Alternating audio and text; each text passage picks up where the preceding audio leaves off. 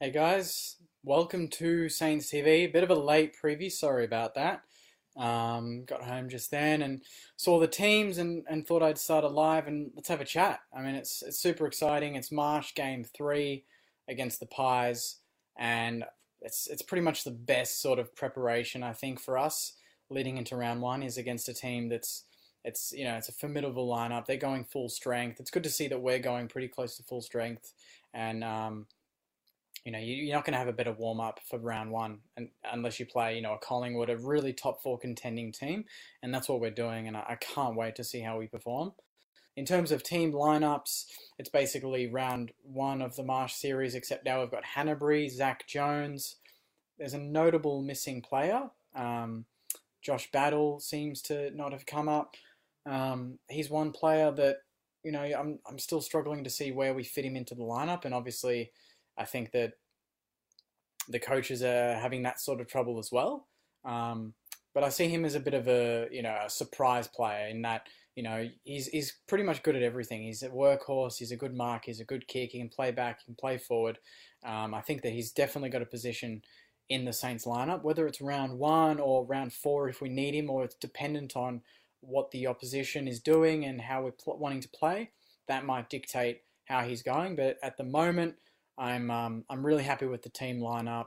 I'm super pumped to see Grundy v Marshall, because that's obviously a big talking point for the season, is what's going to happen there. Can Marshall go to the next level? Can he really match Grundy? Can he match Gawn in that aspect of his game and really take that ruck position to the next level? The other one that's interesting is the forward line, which is Max King, Tim Membry. Rowan Marshall's actually listed as a forward, so that's a very surprising thing to me. Paddy Ryder's the one getting first dibs in the ruck, but I think as the game goes on, we'll see Paddy Ryder move forward, and we'll obviously see Rowan Marshall move into the ruck. Be great to see what you guys think. Let me know how you're feeling for the season ahead, and let's get some discussions going. For me, the key outtake for the game isn't so much the result. I mean, obviously beating Collingwood anytime is a great result, but I think, in the scheme of things, the season hasn't started yet. The number one thing is I don't want injuries. The number two thing is I just want to see the game plan that we saw in the first half of the Hawthorn game, in the first Marsh game, which was take the game on, be offensive. And I think if you look at our forward line, you look at the fact that we're playing Max King, we're playing Tim Membry, and we're playing Rowan Marshall, 3 talls with the option of Paddy Ryder going down there as well. It's stretching Collingwood. They're notably a smaller back line. They're notably a on the deck trying to get it out with their hands sort of back line. So it's interesting that we're going tall, because to me that says that we're going to try and exploit them. And if you look at the half forward line, you see Gresham, you see Butler, Loney, you see all these sort of players. It's a bit faster, it's a bit smaller. That means that when they try and get the ball out, we're going to be ready at the ground. And that's what Collingwood feed on. They feed on the ugly ball. They're very Richmond-esque in that way, where it's kind of on the deck and just forward momentum. So I'm really excited to see how we combat that. The other big one is Dan Hanbury. Dan Hanbury hasn't played in a while, and he didn't play last week, even though we thought he would. This week, apparently, he's trained really well. He trained really well last week. To be fair, his whole preseason's been decent, but this time around, he's getting the full game, and I'm fingers crossed that he does a good job. I'm a bit worried that you don't want to risk anyone, especially someone with a history of injuries like him, in a preseason game before round 1. But if he can hit some form, adds another rotation to that midfield. We've got Dan Hanbury, Brad Hill, Zach Jones. We've got a bunch of players there that can rotate, and I'm really excited to see how they go. Let's go through the full lineup. I'll just read it out as we go.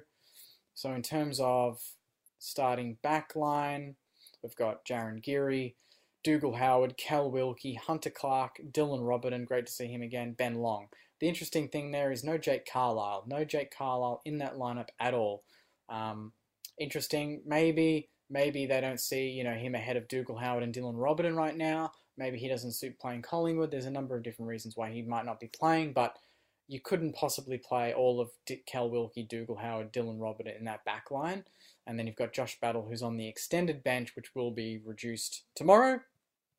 But we'll talk about that. Then you've got centre line of Brad Hill on one wing, Gresham dead in the middle in the centre, Jack Billings. Half forward, you've got Jack Loney.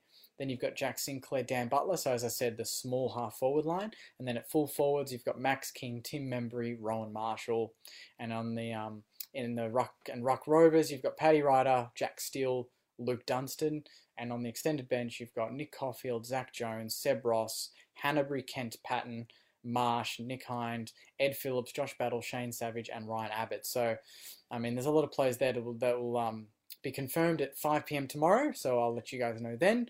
But in the meantime, it's going to be super exciting to see how the team performs. For me, I'm really excited to see how Rowan Marshall goes.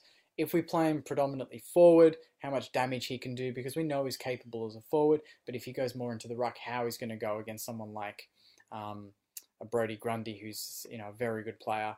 I'm just reading here as well that key defender Jake Carl wasn't considered for selection after family commitments this week, and that limited his ability to train. So, but Zach Jones will get his first test in a official game, or close to official game. Last week he did really well, and I think he had 30 possessions in the charity game against the Hawks. But this time around, it's going to be a different story against Collingwood in a preseason game leading into round 1. So he'll want to put his hand up, and this will be, the first official game. We've got all of our recruits, all of our new recruits in the game. So I'm really excited to see how that goes. I'm not too worried about if we win or lose, but it is what it is. I think we couldn't have asked for a better warm up, and it's just going to be good for chemistry. We need to get games into certain players, and Zach Jones is one of them. Brad Hill's another. Dougal Howard's another. Max King is the #1 player you want to just keep getting games into. So I'm super pumped for how that's going to go, and for the game on Sunday. So I'm going to leave it there, guys. Sorry to cut it short and for it to be a bit late. I just had other commitments, but in that, bringing that up, those commitments are very exciting, and I can't really share much detail with you, but when it comes out in the next couple of weeks, hopefully you're going to love it, and it's going to be completely new content that you haven't heard before, and it's going to be a lot of new voices and fun discussions about our beautiful club and where we're going this year. So hopefully you enjoy it. But in the meantime, go Saints, and I'll chat to you after the game on Sunday for my first live review of the season. Super excited. Catch you then.